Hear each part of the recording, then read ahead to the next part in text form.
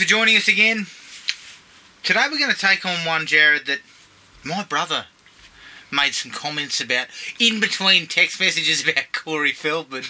Yeah. His fucking singing Once career. he took 5 minutes off YouTube, Yeah. scouring for every Corey Feldman musical performance he could find. Correct, which gathered a lot of laughs during that period. Absolutely. Just a side note, is that current? Yeah. Because he's for still it. going for the Michael Jackson curl at the front of his the hair. Comeback King was about 6 months ago, wasn't it? So, clearly it didn't do its job. No. It hasn't sort of come back anywhere. No, he hasn't come back anywhere. I believe one of his lyrical lines was, "I stand my ground, I gotta walk Yeah, away." I've got to stand my ground, got to walk away. That's contradictory. Which one? Which one, Corey? yeah. Pick one. Pick Corey. a stick, mate. Corey's gone off the fucking reservation, hasn't he? Yeah, absolutely. He's gone fucking Burko. Yeah. Less said about Corey But than yeah, better. do yourself a favour. Right next to Vin Diesel for acting musicians. Oh yeah, right up there. Definitely. I mean, has Vin Diesel had an entire baseball club fucking apologise for having him there? Because until he's done that, he's clearly not top of the pile. Vin was somewhat coy about his musical exploits. You know what I think? Vin's like the gorillas. He's not real.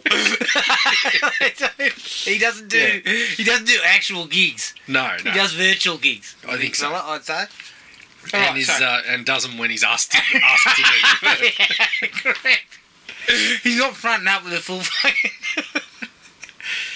like a full suite of gear to get out and they wonder what you're doing. We just wanted you to sign some autographs. Yeah. Alright. Okay, so today's episode is the new Wes Craven's New Nightmare. My brother made an extremely a rough call. When I believe his message was it what is the worst Nightmare on Elm Street film and why is it New Nightmare? No, that was about a Hellraiser. Oh, well. I think it was more succinct. I think it just said, rewatch New Nightmare, piece of shit.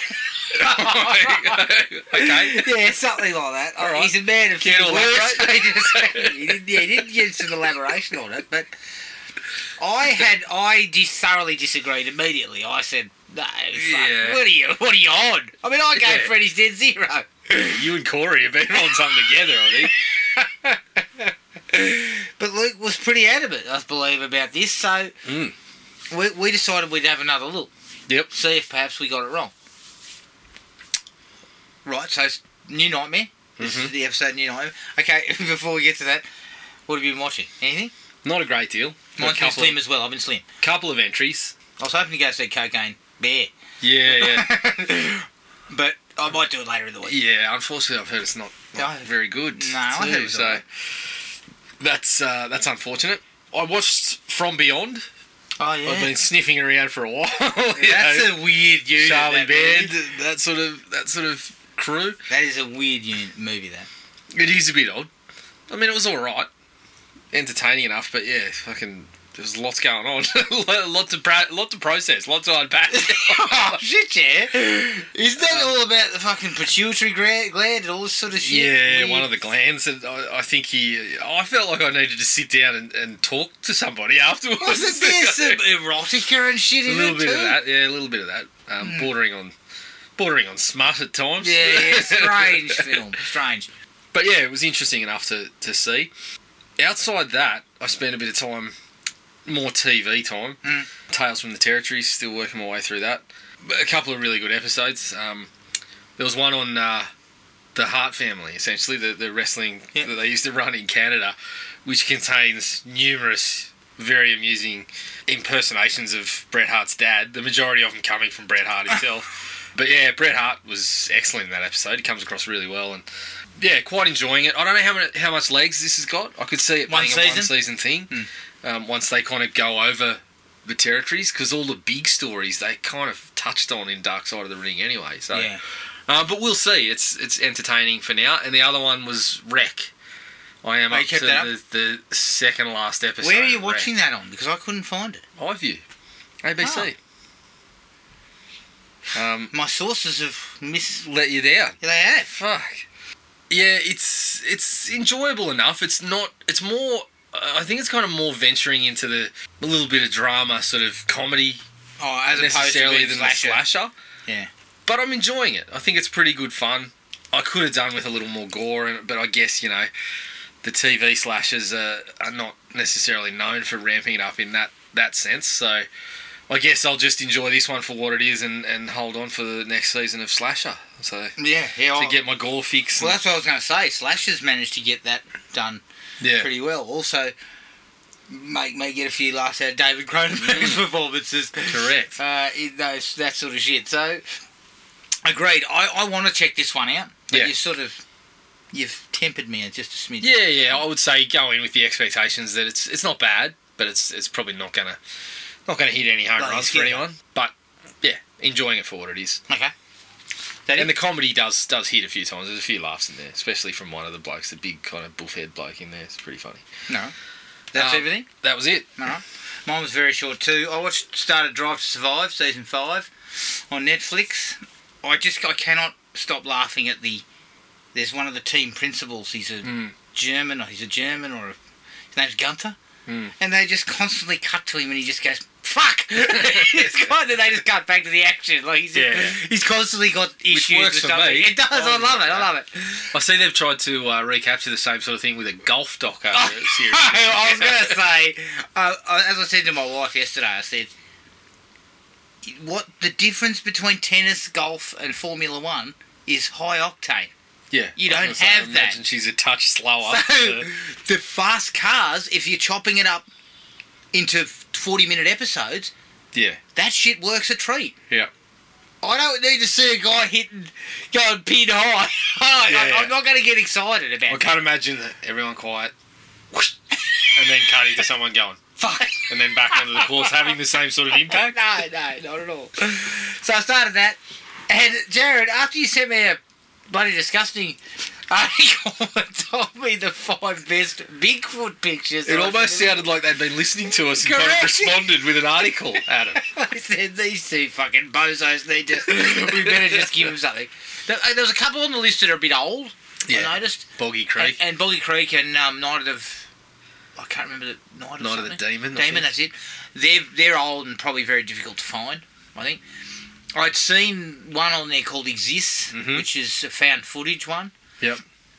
Which, as I said, had some really good moments. And the found footage works a lot with Bigfoot. You kind of see him lurking in the, just off, the camera sweeps and then there he is. Unless it's the Lost Coast tapes and there's no Bigfoot in there. Oh, yeah, that's always problematic. But as the film goes along, it fucking gets out of hand. So I decided to jump on Abominable, which was on YouTube, with some Greek subtitles. So I can handle that. I was double handling, so to speak. It was all right. Yep. It was all right. I better get on there. It was more what I would have expected. Yeah. Of that type of film. Yep. It had a pretty good cast. Lance Henriksen was in there. Jeffrey Combs was in there. The guy who plays Jackie Childs from Seinfeld. So I was expecting, this man turned this man into a wretched, twisted freak. Yeah. Yeah, I think it would be only natural for Jackie to cash in on Bigfoot's wretched disfigurement. And it did sort of look like they'd only had the actors for short stints. They also had Dwayne T. Robinson from Die Hard as the sheriff, who pronounces in the film, I'm going to go hit the head. I'm about to give birth to a monster. I was like, yep. That's why you hire him. Good. He just lives the line like that so well. Like, I truly believed he was going to go shit. Yep. But overall, I would say to people, that's one to check out if you're a Sasquatch guy. Because the whole Sasquatch thing has become like... It's almost like one of those things that's hit, when you get a famous character that's hit public domain and people go nuts on it. Well, Sasquatch, obviously, there's never an ownership on that, so it's kind of like that. Every person with fucking a camera and $500 is making a Bigfoot movie. But you'd think there would be a better strike rate. There might be one or two good ones. But I just haven't found them. Why can't a filmmaker of some quality get us a Sasquatch film. Well, The whole fucking thing. I think you've just answered your own question. As soon as I said Sasquatch. That's what it is. Sasquatch. Oh, sorry, yeah. No, but okay, why can't a second tier film get us a Sasquatch? Well, figure? you hear that idea that they had for the Van Damme flick, and I thought to myself, that wouldn't be too bad as a fucking cheap little action flick. I think someone like Blumhouse could do something with you Sasquatch. get someone with a fucking reasonable idea to toss something out there, but yeah, I don't know. Just I would say spend some time on YouTube. You can get Abominable will give you good decent time. I think I'll get on time. Yeah, it's kind of Rear Window with Bigfoot. Holy shit. They're talking about selling. Talking about the elevator pitch. Busting in to an executive and saying, hey, shit, I just got a couple of minutes of your time. How does Rear Window with Bigfoot sound? Get the fuck out. Yeah, all right. What about Die Hard with Bigfoot? Yeah. Oh, Bigfoot's the problem, you tell me. Oh, okay, fuck. All right, I'll work with something else. All right, let's take a break. Here's the trailer for 1994's Wes Craven's New Nightmare. After 10 years, Wes Craven, the man who brought you your most frightening nightmare, returns at last with a terrifying new twist on horror.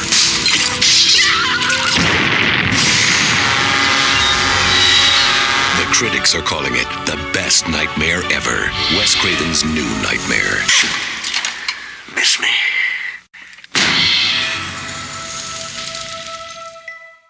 Wes Craven's New Nightmare from 1994. Written and directed by Wes Craven, who gave us My Soul to Take. And produced by Marianne Maddalena, who produced Cursed. Can't believe you did him dirty like that. Fucking out of all the things you could pick. We all know he did Scream. I mean, you could have said Vampire in Brooklyn. I could have said fucking Deadly Friend, Deadly Blessing. Holy shit. Let's not talk about that.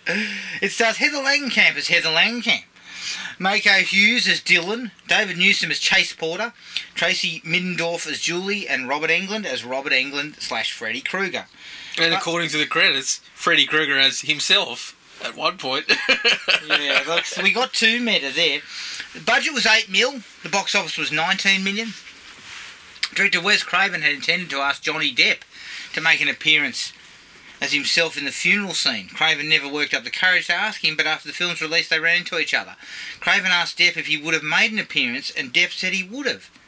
But Craven should have asked him. This was pre someone shitting in his bed. The turd and all that sort of business. So yeah, Johnny was flying high at this stage, I think. Now I don't think I'd ask him. Unless he was playing Freddy. All right, Jared. Luke gave us pretty much a small sketch of what he thought. It was shit. Yeah. Shit. Elaborated, very, Limited elaboration, but said it was shit. Piece of shit. Yeah. Where do you stand? Luke's wrong. I'll put it that way. I'd like to sit down and have a beer with him. Sounds good. Talk this side out. Sounds about right. Because I'm sure he'd have some thoughts. And, as is Luke's way, after one or two beers, I'd probably be sitting there going, "Jeez, maybe it is shit." Yeah, it's about everything. And then I'd About snap back to nothing. reality and go, no. You don't know what you're talking about. How'd you feel? I think it's very good. At the time, nothing was going on like this. So, as a way to bring Freddy back, it was a fucking fantastic idea. And I think some of the ideas around censorship and the impacts of this stuff on kids and the people that make the movies and stuff like that are really well explored. Some of them are really well explored. Yes, agree. And the real life stuff actually adds some weight to a lot of it. I think it could have gone a little further, and there's a few issues around the impacts on certain people and a couple of things about Freddy that I'm sure we'll discuss at length. Oh yeah. But it seems like a prototype for what came after. It seems like, you watch it now and you're like, yeah, it's almost like the prototype for him going into Scream and kind of ironing out some of the stuff or going a bit further with certain things, and so I ended up at a 3.5. 3.5. Yeah, I think it's very, very well worthwhile. I would go as far to say I'd probably say clearly one of the top 3 in the series. Oh, I don't think you could sway me on that unless, after 2 beers Luke's got me thinking Freddy's Dead is the best one or something. Yeah. Look, for me, to me, if I'd have just seen Freddy's Dead, there is nowhere to go with Freddy. So to find this type of film that goes kind of meta and different, outside of the box of what Freddy was is a breath of fresh air for the franchise. Let's be honest. And for the most part, succeeds in what it's trying to do. Yeah. Which is difficult, considering it is quite dense in terms of plotting. But overall, I think they get a lot of it right. It's the end that I don't like. That's the bit that lets it down. To me, for the first 80 minutes, I was fully invested. Fully invested in it, and was looking at the 3.5 range. Yep. I gave it a 3 because I thought it's like you wanted to hit a homer, but you hit a in the park 3-bagger. It's close, but it's not quite there. And it's that end that lets it down. Yeah. I would agree. Among some bad special effects and some things where, and I'll really get to this. I'll dig into this as we go into it, because there's something I need to say about Freddy that I didn't think I would have said. Something you got to get off your chest.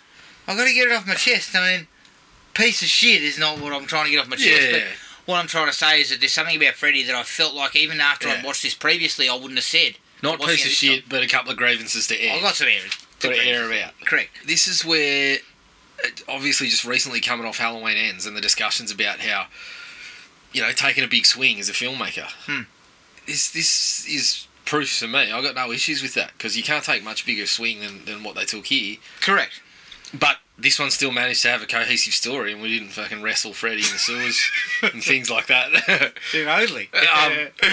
So yeah, I think this is kind of like a nice counterpoint to that for me, because correct. It's if people tell me Halloween Ends is great because they took a swing, I'm like, no, it's you can still do that. I appreciate the swing. Have a cohesive story, something that fits with the films before, and doesn't necessarily kind of forget about them.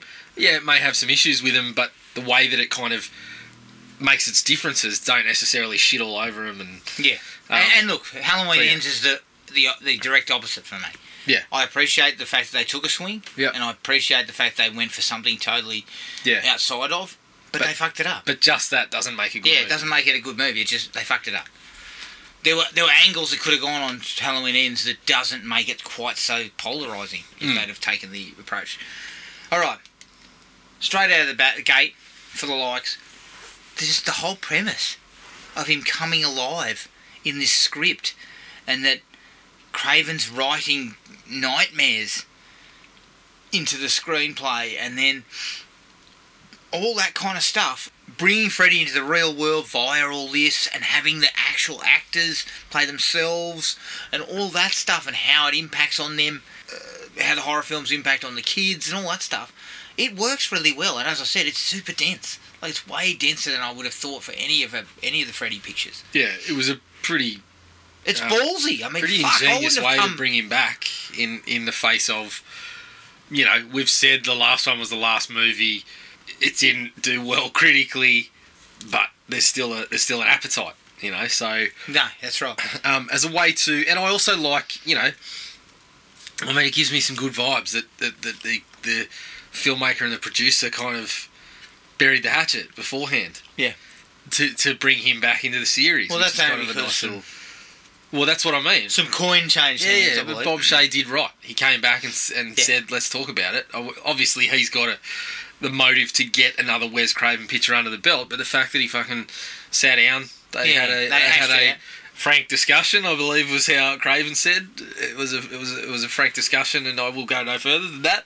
But yeah, as you said, some money changed hands. He made right and said, "Let's do it again." I think that adds a nice little kind of backstory to it as well. Correct, and I think it's nice the way it plays out with those people in it. Yeah, specifically. But it's kind of I mean, it's a creative way to bring him back, but it's also a very good vehicle to talk about some of the ideas that he was going with, which is, to me, is one of the strongest bits of the movie, the stuff that he's getting at. Some of it he doesn't go all the way with, but he constantly brings, you know, there's a handful of themes that are in there that are really strong and handled quite well for the most part. Yeah, agreed. So I'm talking about the ideas of, obviously, the actors and the creators living with being attached to something. Someone like Heather Langenkamp being attached to that, and, you know, whenever you're introduced, it's Nightmare on Elm Street, and oh yeah, what else did you do? Fucking no one knows. Like, it's you know, delving into a little bit around the idea of the harm that it can do to children, or supposedly, you know, the harm that some people say children will suffer if they're watching these movies, and Wes Craven's kind of point of view of, well, no, it's the real world shit that you got to deal with rather than the movies that are causing the issues. And then, you know, of course, just in general, the idea of kind of controlling the nightmares by addressing the shit that's going on in real life. Yeah. You know, like, all that stuff is really good. Yeah, I think some of it's stronger than others, but I think in general, just the fact that he addressed all this shit and put it all in the movie was awesome. Yeah, and it's directed really well. Like, the guy was 10 years past the original Elm Street, and it shows in the quality of his actual directorial skills. Like, the movie looks great. There's a bit more money to it, and it shows that he could be more. He could do more. Yeah. With what he was doing, but the film has a really good sheen too. It looks great, and I appreciate that. I think that shows the growth as a filmmaker, and no surprise, Scream. It was the peak of his powers, so to speak, which came two years later, I think. Yep, 2 years. Great. Vampire in Brooklyn was wedged in between, I believe. Was it? Yeah. Fucking hell! How did he get the job? I actually read a little bit about that, and it turns out like Eddie Murphy was a bit of a Craven fan. Yeah. So he got Craven on board thinking this guy's going to make it scary, and Craven came on board and thought, great, I get to do something different, make it a bit funny. Yeah. And so he wrote out different ideas. Oh, fucking hell. So Orson Murphy was involved in that one, wasn't he? The opening dream sequence with the glove coming alive, really cool. Yep. I really like that. And the way that it sort of starts with the original's beginning of kind of constructing the glove and stuff like that. And then the way it just, they think it's not working, and then it cuts him on the hand, and then it suddenly just goes apeshit and starts chasing him around. Yep. I thought that stuff really worked out well. Good way to set the tone. Yeah, it was cool. Creepy, and then it's a dream sequence, So I like all that. Really liked all that, and the fact that it came in, she came back in, and there was an earthquake. Is that right? Yes. Yeah. And that's something I really love, is having that kind of stuff in the background.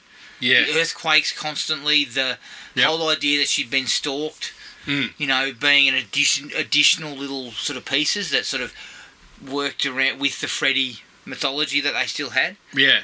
And again, adding backstory, right, that they took the stalking stuff from real life. Yeah. But as Wes Craven points out, he says it kind of started to happen after a fucking bland sitcom, and it was after that, not the horror movie, that it kind of kicked up. Yeah, that's interesting, isn't which it? he kind of says is like ironic, really. But the earthquake stuff too, the fact that he'd written it into the script, and then the earthquake happened just around the time the shooting begun, which gave him the opportunity, and obviously it was a pretty dramatic sort of situation and pretty full on, but it gave him the opportunity to get all this background stuff that really kind of sends that home, because they're using the earthquakes to kind of mix in with Freddy coming back. The fact that she's driving around and all that shit is falling apart, and it actually adds a bit of weight to it, and adds a bit of weight to the whole, you're not safe where you think you're safe and all that sort of stuff. And yeah, agreed. Yeah. I really liked the talk show sequence. Yeah, that one's really good. And the fact that she kind of looks at him as he's doing all this, and it's in slow motion. It looks like that whole "you are all my children now." Yes. I thought that was a really nice touch. Yep. Because that's actually from part 2, is it not? And also talking about, things that they've actually done. Like getting posed those questions on talk shows themselves. Yeah. Robert Englund basically doing what he fucking does at conventions and shit, and carry it on. And, I thought that was really good, that sequence. And as you said, it kind of kicks things off with with Heather Langenkamp kind of starting to... There's this unease there before it's really started to get into full gear. It also shows a bit of the fandom. You know, the fandom into Freddie and the whole thing with the limo driver saying, oh, yeah, I get to meet the stars and all that sort of shit. Yeah. This lazy limo driver and all that kind of stuff, and how the kids love that shit, you know? Wes Craven actually pointed out that if you look at it, it's like all the kids dressed up as Freddie and cheering and stuff like that, and then a bunch of kind of parents, a bunch of kind of clearly a lot older people sitting near them.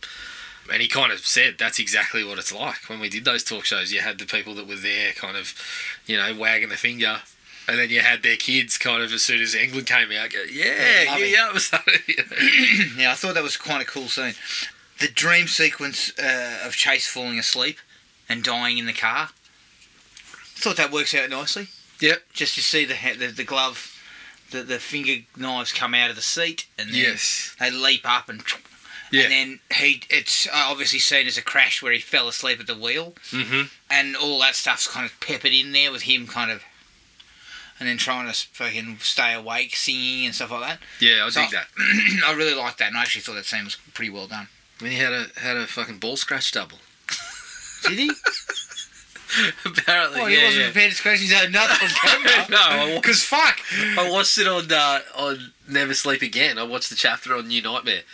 And he goes, yeah, they cut it, they fucking filled in this little shot of scratching my nuts, and it wasn't even me. And then Craven starts giggling and goes, yeah, we just thought we'd add that in, but he'd finished up by then, so we got someone else to scratch his nuts. And then the guy in the film starts pretending he's upset and starts going, Wes, that is not how I would scratch my nuts. This is how I do it. And stand up and start scratching his nuts on the camera. So I thought you were going to say he was too fucking shy to scratch his own balls on I'm camera. not going to scratch my nuts. I was thinking to myself, you could get me during lunch scratching my fucking nuts. You'd say, I'm not going to scratch my balls on camera, and then 2 seconds later you'd catch me just, oh shit, is that rolling? Fuck. The director would be like, don't worry, there'll be fucking plenty of material. Just wait him out. There's plenty of material. That stuff where she turns up to see Chase's body at the hospital, there's something really uneasy about that. Yes. There's corpses on fucking gurneys in the hallway. It feels like it's meant to be a dream. Yeah, I thought she was going to start looking at him. There was a second where I was like, because I hadn't seen it in a while, I'm like, did she start lifting him up? And I was ready to start saying, Jesus, have some respect for the dead. Yeah, come on. I've got a dislike for that entire sequence. It involves respect for the dead as well. Yeah. Well, it's good to see Kenny working the morgue before he picked up his camera gig for Gail Weathers too. That's right. Obviously had a few bills to pay at the time. But yeah, it's again, I think it's just a combination of the kind of... There's something uneasy about the way it's shot. Put together, the lighting, the way that Craven shot it. I think it all works pretty well. Really good scene. Not what I expected at all. Because I thought she was asleep again. Well, I thought she's fucking asleep. Well, that's the strength of the movie. That's why they do it. We're bleeding the whole asleep awake thing with real life movie. And I think that actually works really well for the whole awake asleep. It does. Indeed. Ideal. Yep. that the other films used as well. Yes. The funeral scene when we kind of first see Freddie. Mm-hmm. But the creepier bit is Chase. How he kind of falls towards her and his eyes are bleeding and he says something like, stay with me. Yes. Like, that shit's weird. Like, it's very much not quite what I anticipated. Yeah. The thing I like about Freddy in that sequence is it's at the part of the movie where they're not overdoing it and it's working really well. Mm-hmm. Like, you only see him for a couple of seconds and then the glove and then it's, as you said, it's Chase. And Freddy's only there for probably 10 seconds. Yeah. You know? That stuff really works. And also, you know, you get the cameos in there from... Who was in there? Nick Corey. Nick Corey. He's definitely there. Well, goes by... Jesus Garcia now. Nick Corey was a stage name. Oh, was it? Yeah, so Tuesday Night, I think, was in there. Oh, okay, I didn't see her. But yeah, I'm disappointed we didn't get up yours or something. Even just a quick... The twirling lawnmower!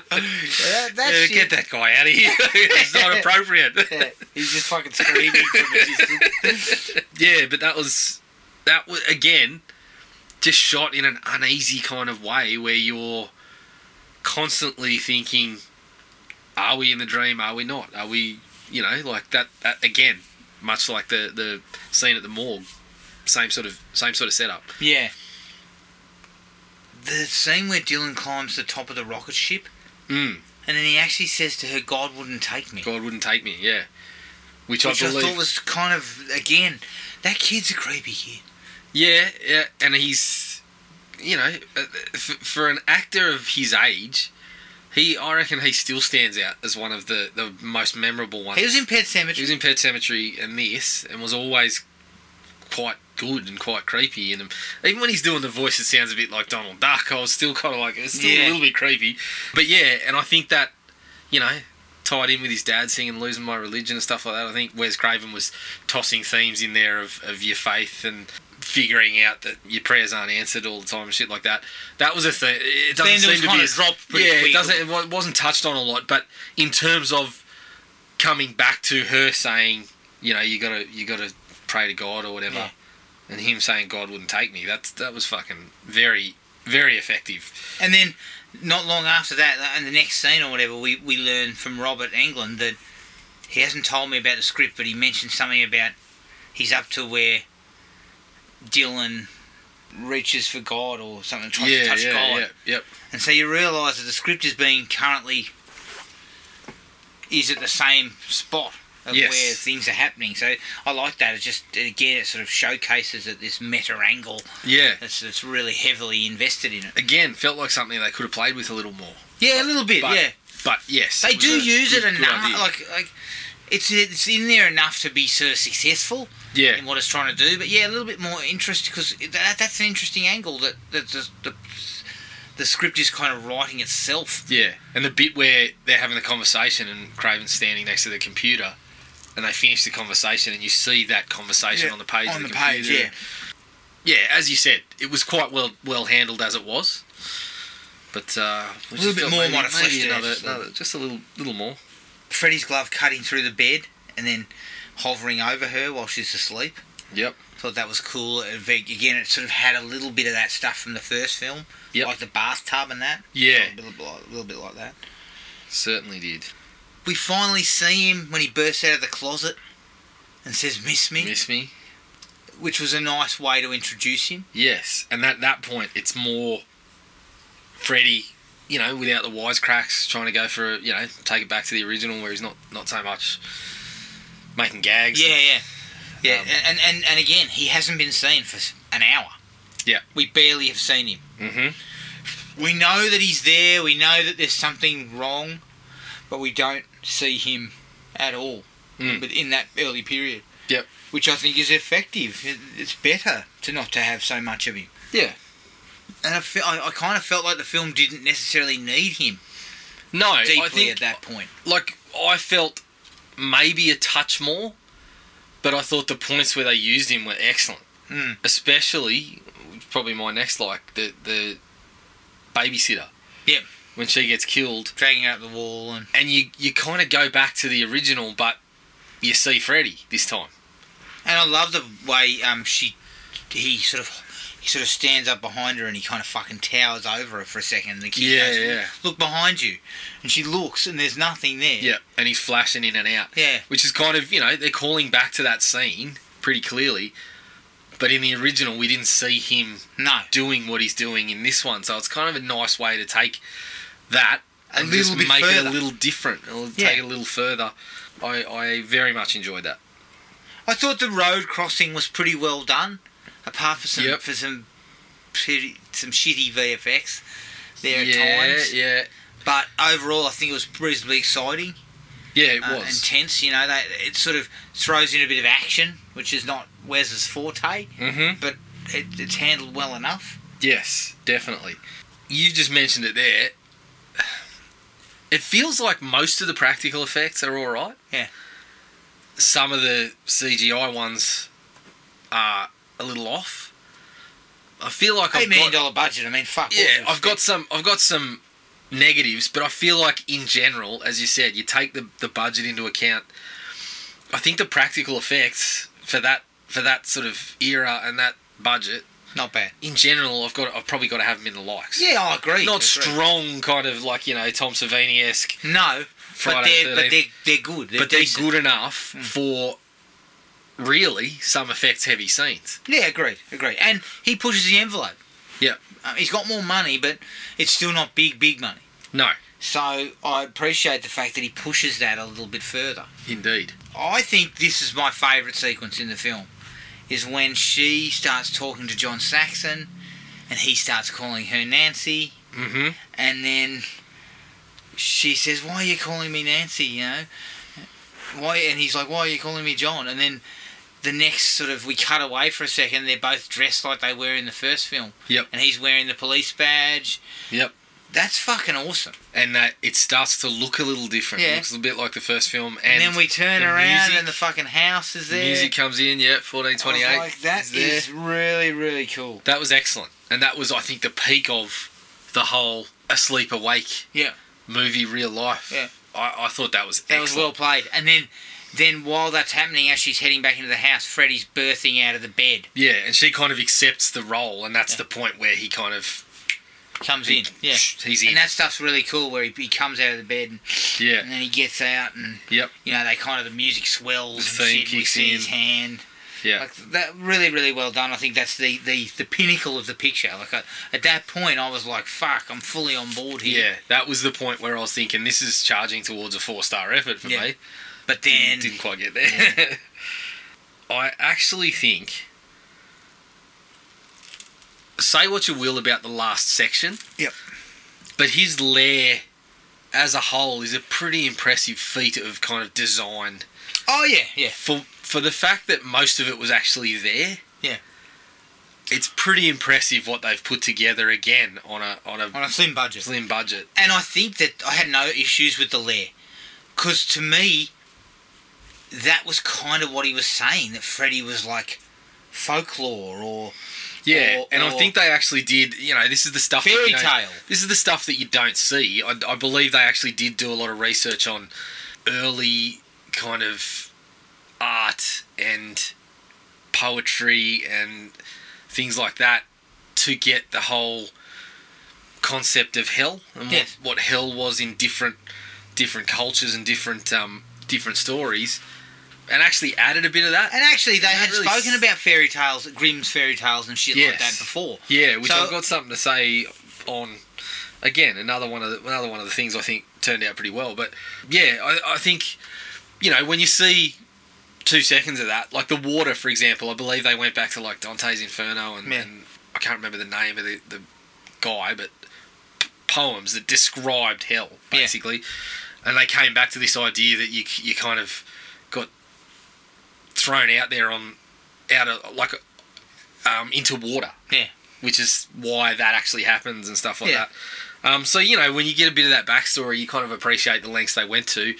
Again, I don't think that means the sequence works by any stretch, but just looking at it and seeing a few behind-the-scenes shots of what they actually put together, you're like, fuck, they've done a fair bit of work there. Production design, fantastic. Yeah. But, again, I didn't have an issue with the lair, because I felt like they were going in a different direction as to what Freddy was. Yep. So it wasn't a boiler room, it wasn't, it wasn't a boiler room, but it had things that fit that kind of aesthetic. But we knew that this was a slightly different version of Freddy. So I accepted that quite well. The issues more come down to the... I'll get to it. Performance. We'll get in there. Some of the things in there that I didn't like. Well, look, we've got a bit of digging to do. I really like the fact that she enters that via his bed. Yes, yeah. Like, I thought that was cool, because I had that sequence before, rotates back, where he says that, the little dinosaur protects him. Connects to the kid and the impacts on the kid. I mean, all that stuff was really good. It came back around to what they'd spoken about previously. Yeah. And I thought that was really, really good. Yeah. And I like the whole, take the tablets. Yes. As you go down. Like the breadcrumbs in the story and stuff. Again, really cool. Yep. The last thing for me, because, as I said, I've got issues with the finale, is just the ending where the script is there. Yeah. And he says, read to me. And she reads it to him. I thought that was, again, a nice way to kind of bring it all the way back. Yeah. Finish it. It kind of it kind of ties up her acceptance of this is not such a bad thing being in these movies as an actor and allowing him to hear about it rather than stopping him it. from watching the films and all that sort of stuff. Which then kind of also comes back to Craven's commentary on censorship and because there's a really cool instance in the hospital where the doctor says to her, "Has he been watching your films?" Yeah, you know, and she's like, "No, his father just died." And that character was named after the head of the MPAA. Yeah, was it? Yeah. Yeah, because I like that. Again, it was pointing out that that's not the trauma. Yeah, The trauma is his father's just died. Yeah, correct. But you're mixing this up. You're saying that seeing these horrible movies... Yeah. These horror movies... And he's having, like, a breakdown, essentially, but she's pinning it all on... Oh, he watched one of your movies. Saw your film, aren't you? That actor, yeah. And so I think her reading the script is Craven's kind of stance on... No, you sort out it's the real life. You look after the real life stuff. And I know he's very strong on...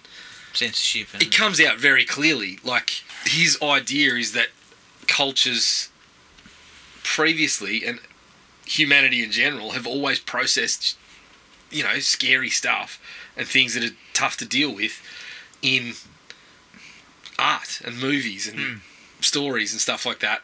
Which comes back to the Hansel and Gretel, right? I believe when you see the book, the Hansel and Gretel, she's got red and green stockings, like Freddy's sweater. Oh, yeah. Which is kind of saying, this demon, it's taking a form.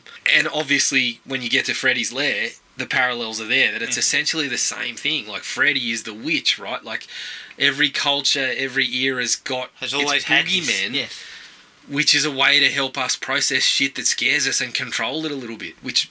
comes down to exactly what Freddy is in the movie, right?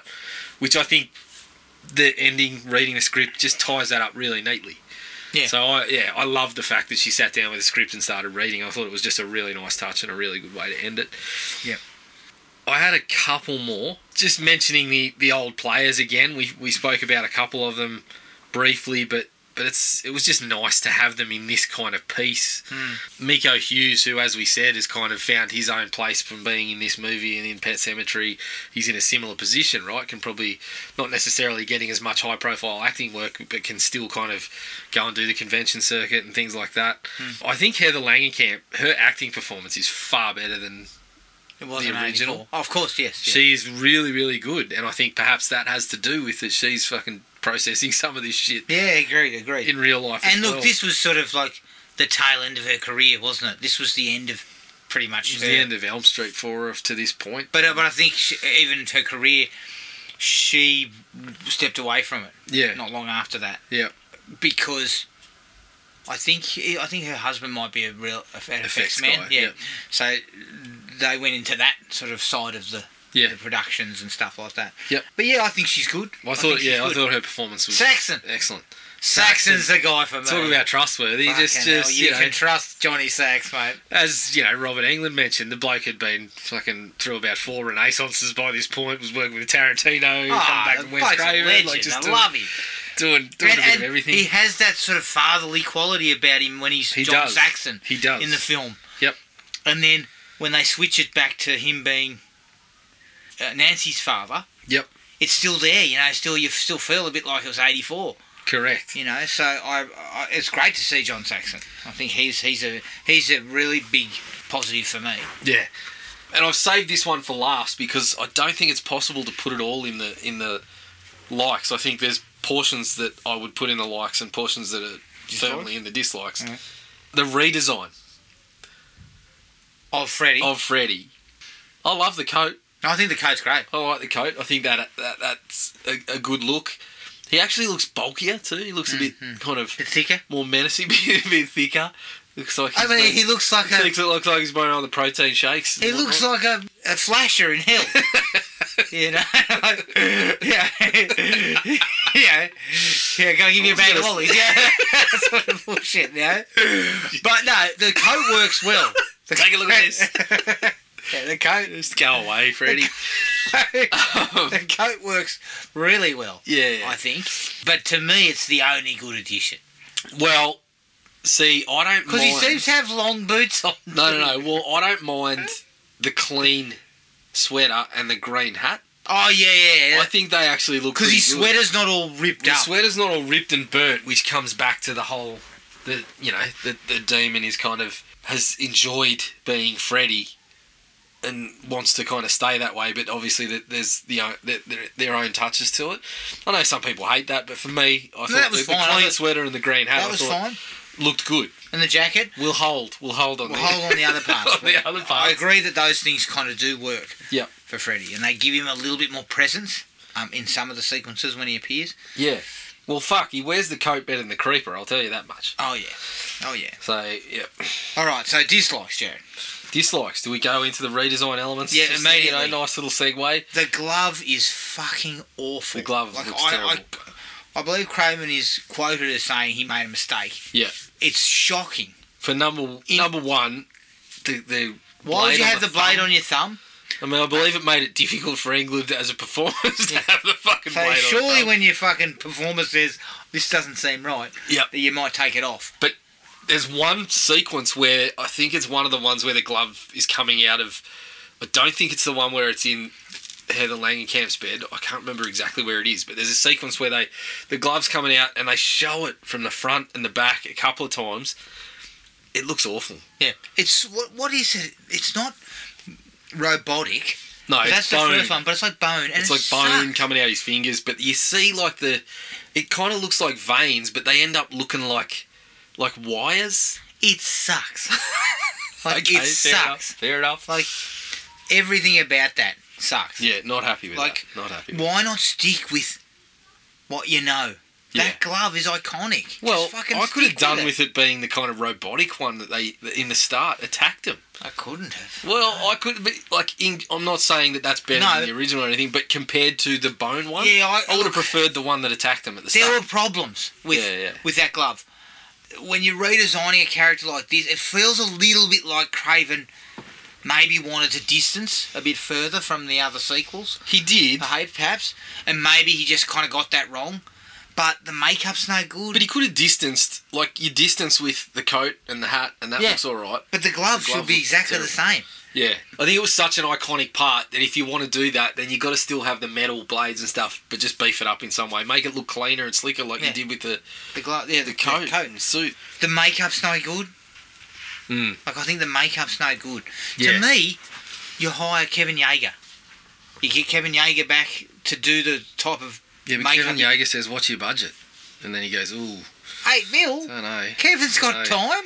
But yeah, but around that time, there's a couple of other projects probably throwing their money around. Probably, but what I mean is Kevin Yeager's version of Freddy is probably the most iconic one between 2, 3, 4. It's. I don't think it's a makeup issue. I think the makeup could have worked. I think it's a concept design. The fact that they went from, okay, well, he's not going to be burnt now because he's having this kind of he's kind of idea like of what he wants to be. His face so is it's torn. supposed to be that his skin is like tearing apart, which, I mean, okay, but when you look at it, quite work. it just doesn't quite work as well. Which is disappointing. Yeah, because that's the important part of the Freddy thing, and I felt this film would have still carried very well even if you just gave Freddy the similar look that you had given him previously. Yeah, but the big ticket item. Who the fuck who thought Freddy should wear leather pants? Fucking Freddy Idol. Fucking Jesus Christ. And fucking knee-high boots. Yeah, I mean, the guy was fucking auditioning for Kiss. we watched Brain Scan and we said, this is a fucking cut-rate Freddy. And then Freddy decides, I'll take a couple of fucking fashion tips from the trickster. No, you shouldn't. You bloody fucking... What was the thing that his mate called him in Brain Scan? Oh, fuck, yeah. I can't remember. Sausage dick. You fucking sausage dicks. Freddy's got a fucking burnt sausage dick. No, this time it was a ripped dick. Sausage it's dick. already uncomfortable. You put leather strides on, especially in that heat. Come on, you're in hell for fuck's sake. He is chafed up like you wouldn't believe. You're wearing board shorts, Freddy. Okay, the film's probably too long by Maybe 10 10 minutes. to 15, yeah. I think there's a bit of sag in the middle. There's a bit of sag. There's and a you little could bit have of probably tightened it up. And I think it's also a little bit... It kind of is pulled in a couple of directions. We get a couple of sequences with Miko Hughes. We get a couple of sequences of Freddie and just, directly with Heather Langenkamp. We kind of feel split between those two things in the middle. They don't feel cohesive. And a little bit of tighter editing and saying, well, we don't need some of this. We just chill a bit of that out. That would have been... You getting on Patrick Lucio there? Patrick. Tighten up your edit. Patrick. Fuck, mate. We've talked about this. And some of your other films. All right, so... the non-actors... Yeah. Fucking non-actors. I think it's fair to say Wes certainly did his best work behind the camera. Oh, definitely. And Bobby Shea did his best work far away from the set. You know what? I believe Bob Shea is a fucking leather-clad idiot. The game part 2. He's more convincing as a leather-clad bartender than he is as Bob Shea. Work that out. There's a bit in the fucking thing with Bob Shea where the phone rings and it's supposed to be kind of scary. Yeah. And Bob's fucking reaction to that phone ring is just... It's like he's holding a fart. It's horrible. I read it. There was about 10 pages in that Wes Craven book that I've got about New Nightmare. He said it was an interview with the author, I think, and he said Bob Shea saw the dailies and started tossing around reshoots after he saw his own performance. Well, you know what? I appreciate the fact that Bob saw it and went, fuck. Oh, shit. But you know what? Toss him a fucking gimp suit. The bloke's he's putting on a performance worth looking at. I mean, toss him a gimp suit and he fucking comes out of his shell, but in the comforts of his own office. You can't ask him to act convincingly I like mean, if himself. I went with Craven, I'm just there going, Bob, fuck. You got act like a human. Yeah. And then you've got Sarah Risha. She's only in it for a second, but still, there's nothing convincing about any of that. No, Craven's not much good. No. And I feel like I would have cast them. I would have given them the same names. I said, Bob, can we get someone that fucking looks like you to come in for a day? Anyone. So that stuff kind of pulls you out of it. Because they're not very good actors, it pulls you out of the actual stuff that they're selling you at the start. Which is disappointing. Because that stuff's good. It's good stuff. It is. Bob Shea. Jeez. And, we talked about that scene in the morgue. I mean, talk about having some professionalism. You're fucking carving some guy up with a fucking saw in front of her. And then saying, can I help you while you're mid-saw? And then fucking wouldn't you be going, get the fuck out of here, you shouldn't be saying this. Yeah, and the other bloke, Kenny's eating a sandwich while the other bloke's hacking away. Is he putting it down on a piece of greaseproof paper? If it's Smoko, we're all on Smoko, because I don't want blood on my fucking sandwich. Okay. Yeah.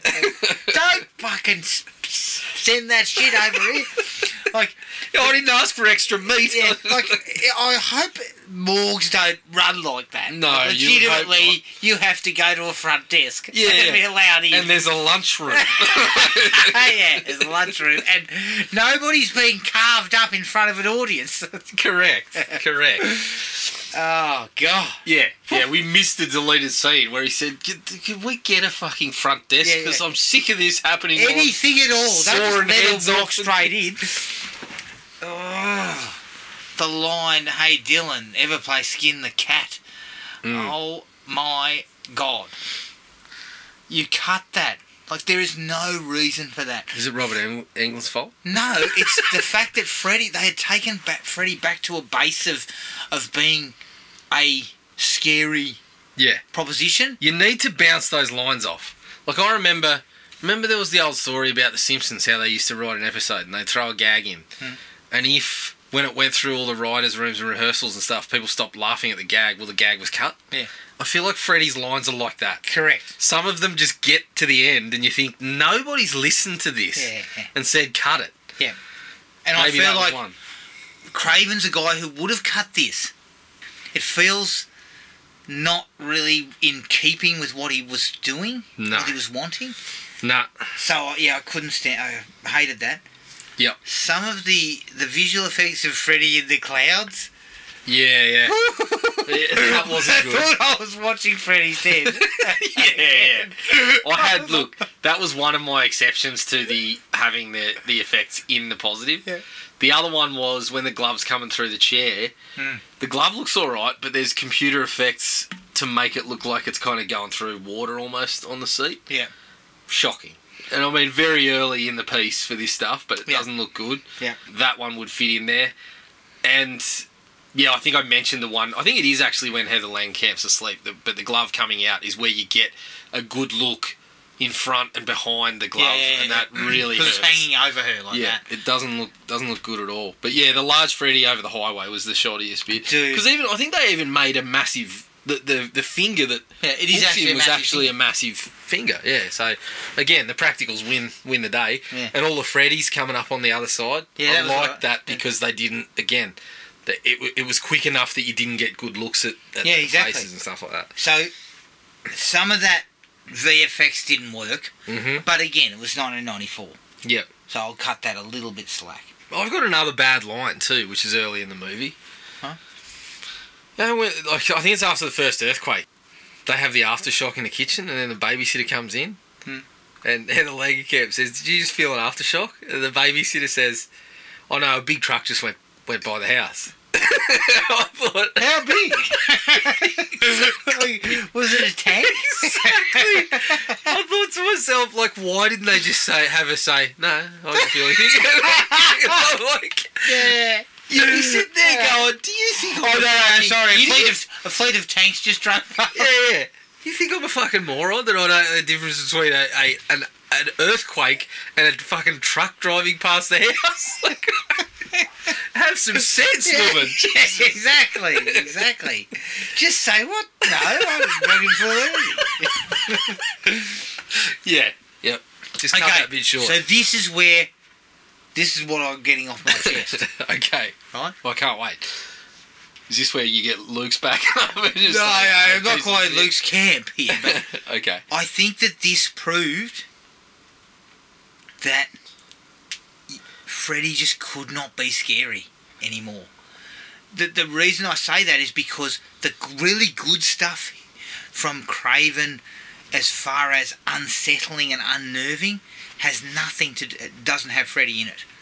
It's the way he shoots, it's what he goes for, it's the way he kind of manipulates the whole real life movie angle, not dream thing. Yeah. But I think Freddy in this particular unfortunately, form, in this form, but I think in general, Freddy was scary. Yep. 84 through 87, but then he became not scary, and unfortunately we kind of lost it. Well, see, I disagree slightly because I think Freddy could still be scary. He could, but I'm just saying, in the hands of the people who were shepherding him at that time, right? I feel like you're circling around in the hands of Robert Englund. No, not Robert Englund specifically, but I will get to Robert. No, yeah. But the reason I mean, I think they were shepherding it this way. They were close. I think they were close, but the problem is even Craven couldn't do it. Yeah. Because, for example... Well, when you choose to put him in leather pants, you fuck things up from the get-go. You put the guy in leather pants. You put him in high boots. Yes, I know you were going for a aesthetic and a look to Freddy that was different, right? But were you going for a good look? No, you weren't. A scary look? Robert Englund...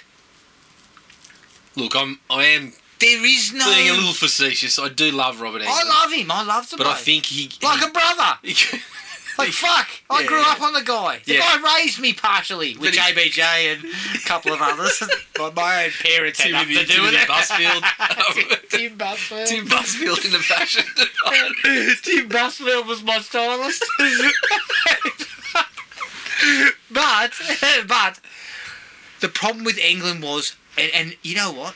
I don't want to say this because I think people would hail me down, but I could have felt a recast here would have worked. Well, you know what I think would Because have been better? you were talking about a different Freddy from a different mythology. This kind of feeds into one of my dislikes, is we just lose England. He disappears. Yeah. I actually think, and I've heard some, ideas tossed around about how it could have worked, but... You couldn't find him? But he had become Freddy? But no, I think you go with...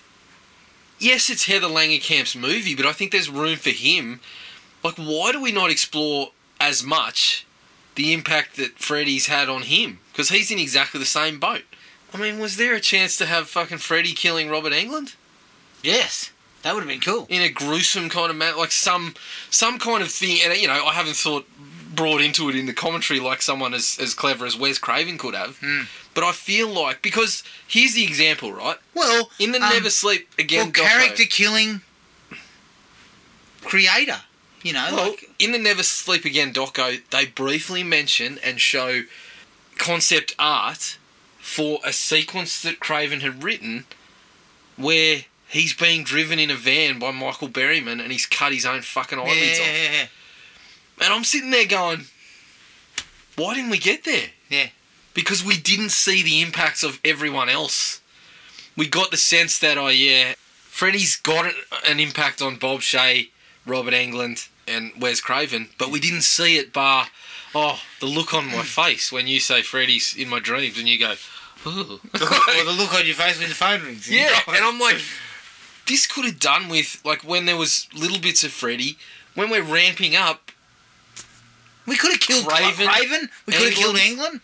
I think that would have been great. Yeah, especially, like, I sit here and I think the parts that exactly what you're talking about, that Freddy wasn't particularly scary.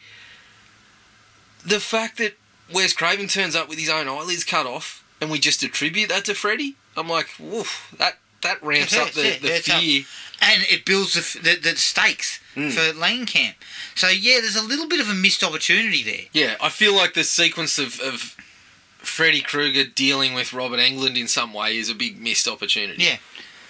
I'm not knocking Englund, his performance here, because, he's not in it very much. No, and he is pretty... He's pretty okay. solid as He's Freddy. okay. Again, he didn't write the lines. And he's not overdoing it. No. Like he'd done in previous ones. Yep. But one of the issues with Freddy, and this is where Craven falls down as a director, which I'm surprised by. Yep. Because the two versions that he was previously involved in are the darker takes. From both a material perspective, but also a lighting perspective. Those films are shot darker. They're lit differently. This one, when we hit the finale, it's overlit to the shithouse. Yeah, your budget goes further if you're using less lights, Wes. Exactly. The electricity Fuck, bill goes mate, down. and guess what? I can't tell he's got leather dacks on. Exactly. Everyone's a winner. shining off them. We all win, Jared. We all win. Exactly. But it's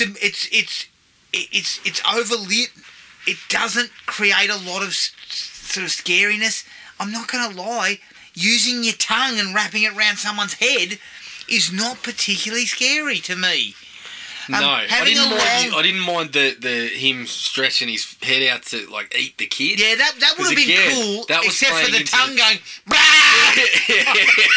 Yeah, that was playing into the Hansel and Gretel. Oh my god, fuck! That was playing into the Hansel and Gretel, and then I think the long tongue maybe stretches that a little bit to ridiculous levels. But not only that, I made a note of that particular sound when his fucking head opens and we get the. Essentially, he's going, Lana! Fucking doing everything but then when the tongue goes out, we get a kind of, it's not a circus whistle or a honk or something, but something like that. I'm like, Jesus, why do we need that? But also, when you stab that tongue and then it retracts and then you see Robert Englund laying on the ground with a fucking full tongue. Yeah. He's going, holy shit. Yeah, okay. But this is what I'm talking about. These are things that I would have thought Wes Craven, as the creator of Freddy and being the person who always wanted to have Freddy in the shadows and not sort of not be on display. Yeah. He kind of drops the ball. A little bit. A little bit. I think so. I would agree with that. And then you've got his fucking giant arm.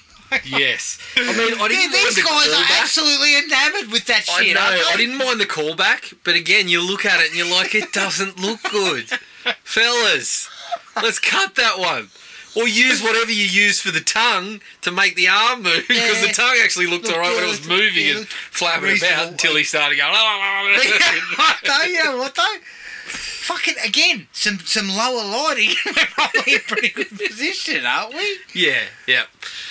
So I also think, considering how over the top that last little bit is, I also feel Freddy sort of goes down pretty easily. he does. He just catches fire and the whole place blows up. And I do, as I said, I appreciated the Hansel and Gretel parallel and the fact that it's kind of like, we're kicking the witch into the oven and. Yeah. But it doesn't. But there needed to be a fight. Yeah, I felt like there needed to be a fight coming in. I felt like some of the shit that Craven was spewing about the demon, couldn't we have given a little bit of that to Freddy to talk through? I mean, I don't love just spewing exposition, but we spent, like Craven essentially just spent his whole role. 30 seconds on camera just telling us exactly what what everything was all about.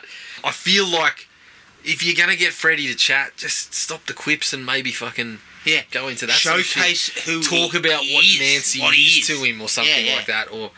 And unfortunately, when looking back at this and Freddy, and again, I'm not saying we can't make Freddy scary. I'm not saying that can't be done. But we then moved into the remake, which also failed to make him scary for the same fucking reasons. Yeah, everything was overlit, bad design. I think there was particular lines and stuff from Jackie Earle Haley that probably would have worked out alright if he was able to speak properly, yes. Do things like that. All that stuff showcases that in the hands of other filmmakers, you can run into the same issues. Yeah, correct. So it didn't work as well for me, and I was a bit disappointed in Craven because I was kind of like, well, I understand this is a magnificent piece of production design, but you've got to put Freddy in the dark. Yeah, I think that would have worked better. Light it differently. It's like use some of the blue-ish lighting that we were getting. When in the original when Freddy's walking down. Not Madman style. Definitely not Madman style. As far away as you can fucking get from Madman. But when Freddy's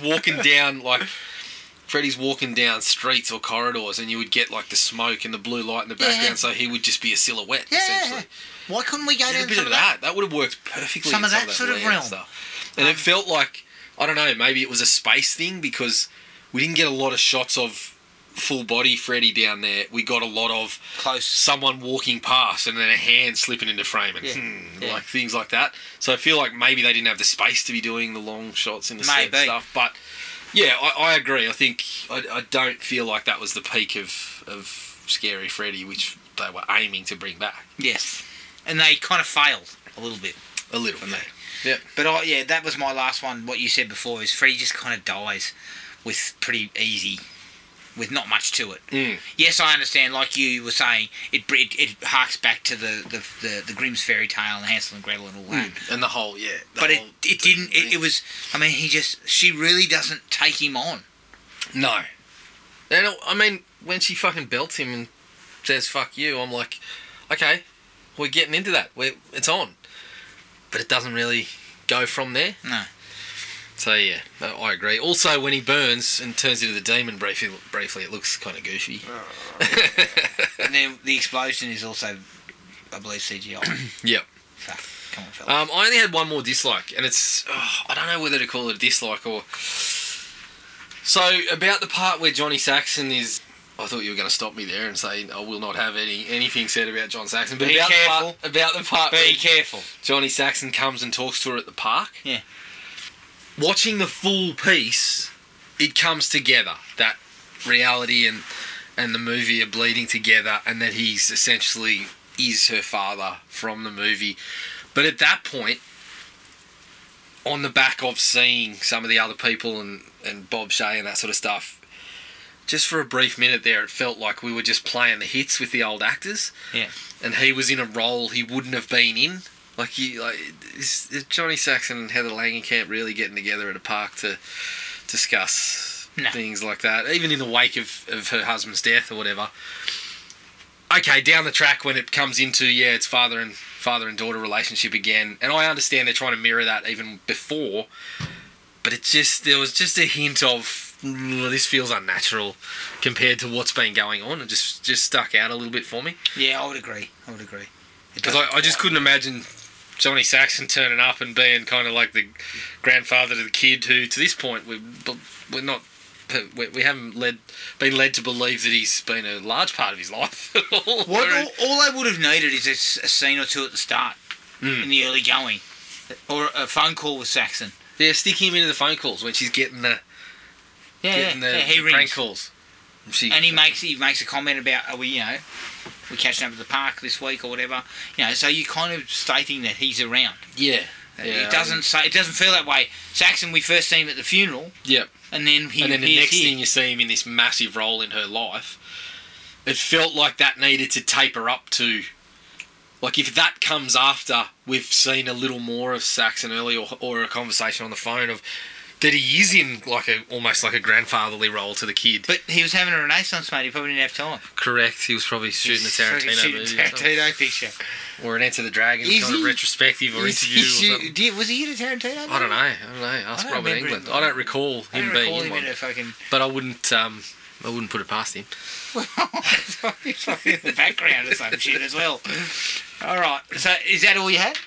That was it, yeah. For the most part, I very much enjoyed it. Yeah, look, I certainly would not. I'd put this as number 3.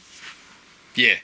Behind the original at 2 and number 3. Yep. Part 3 at the number 1 spot. And look, I feel, Luke warming up, kind of just putting an argument together to fucking drop on me over a bottle of Chivas Regal or something. Or a couple of, 45 beers and a couple of Smirnoff ices. Or an expectation of some Canadian clubs before he heads over the Esky and says, who the fuck drank all my Canadian clubs? Not me. But yeah, I would suggest that it is pretty well regarded within the series, in my book. So that was Wes Craven's New Nightmare. Oh, From Dusk Till Dawn. So it was a that's right, yes, produced. From Dusk Till Dawn, yes, that's right. And written. Yep. Tarantino wrote that. Yep. That's right, he's in a brief bit at the start with Kelly... What's her name? Travolta's wife? Oh, yeah, Kelly Preston. Kelly Preston, yeah. I thought you were going to say Kelly Slater there for a minute, but he's got other things to worry. Alright, so you can find us on iTunes, Spotify, Podomatic. Send us an email at thrillme@iinet.net.au. We're on Facebook at Thrill Me Podcast Australia, Podomatic at thrillme.podomatic.com, and Instagram at thrillmepodcast.au. Keep an eye on the Facebook page for details of the next film that we'll cover. But until then, take it easy, and we'll catch up with everyone later. Cheers. Find the podcast at Podomatic or on iTunes. Don't forget to rate and review. Like us on Facebook at Thrill Me Podcast Australia, or contact us at thrillme, all one word, all lowercase, at iinet.net.au.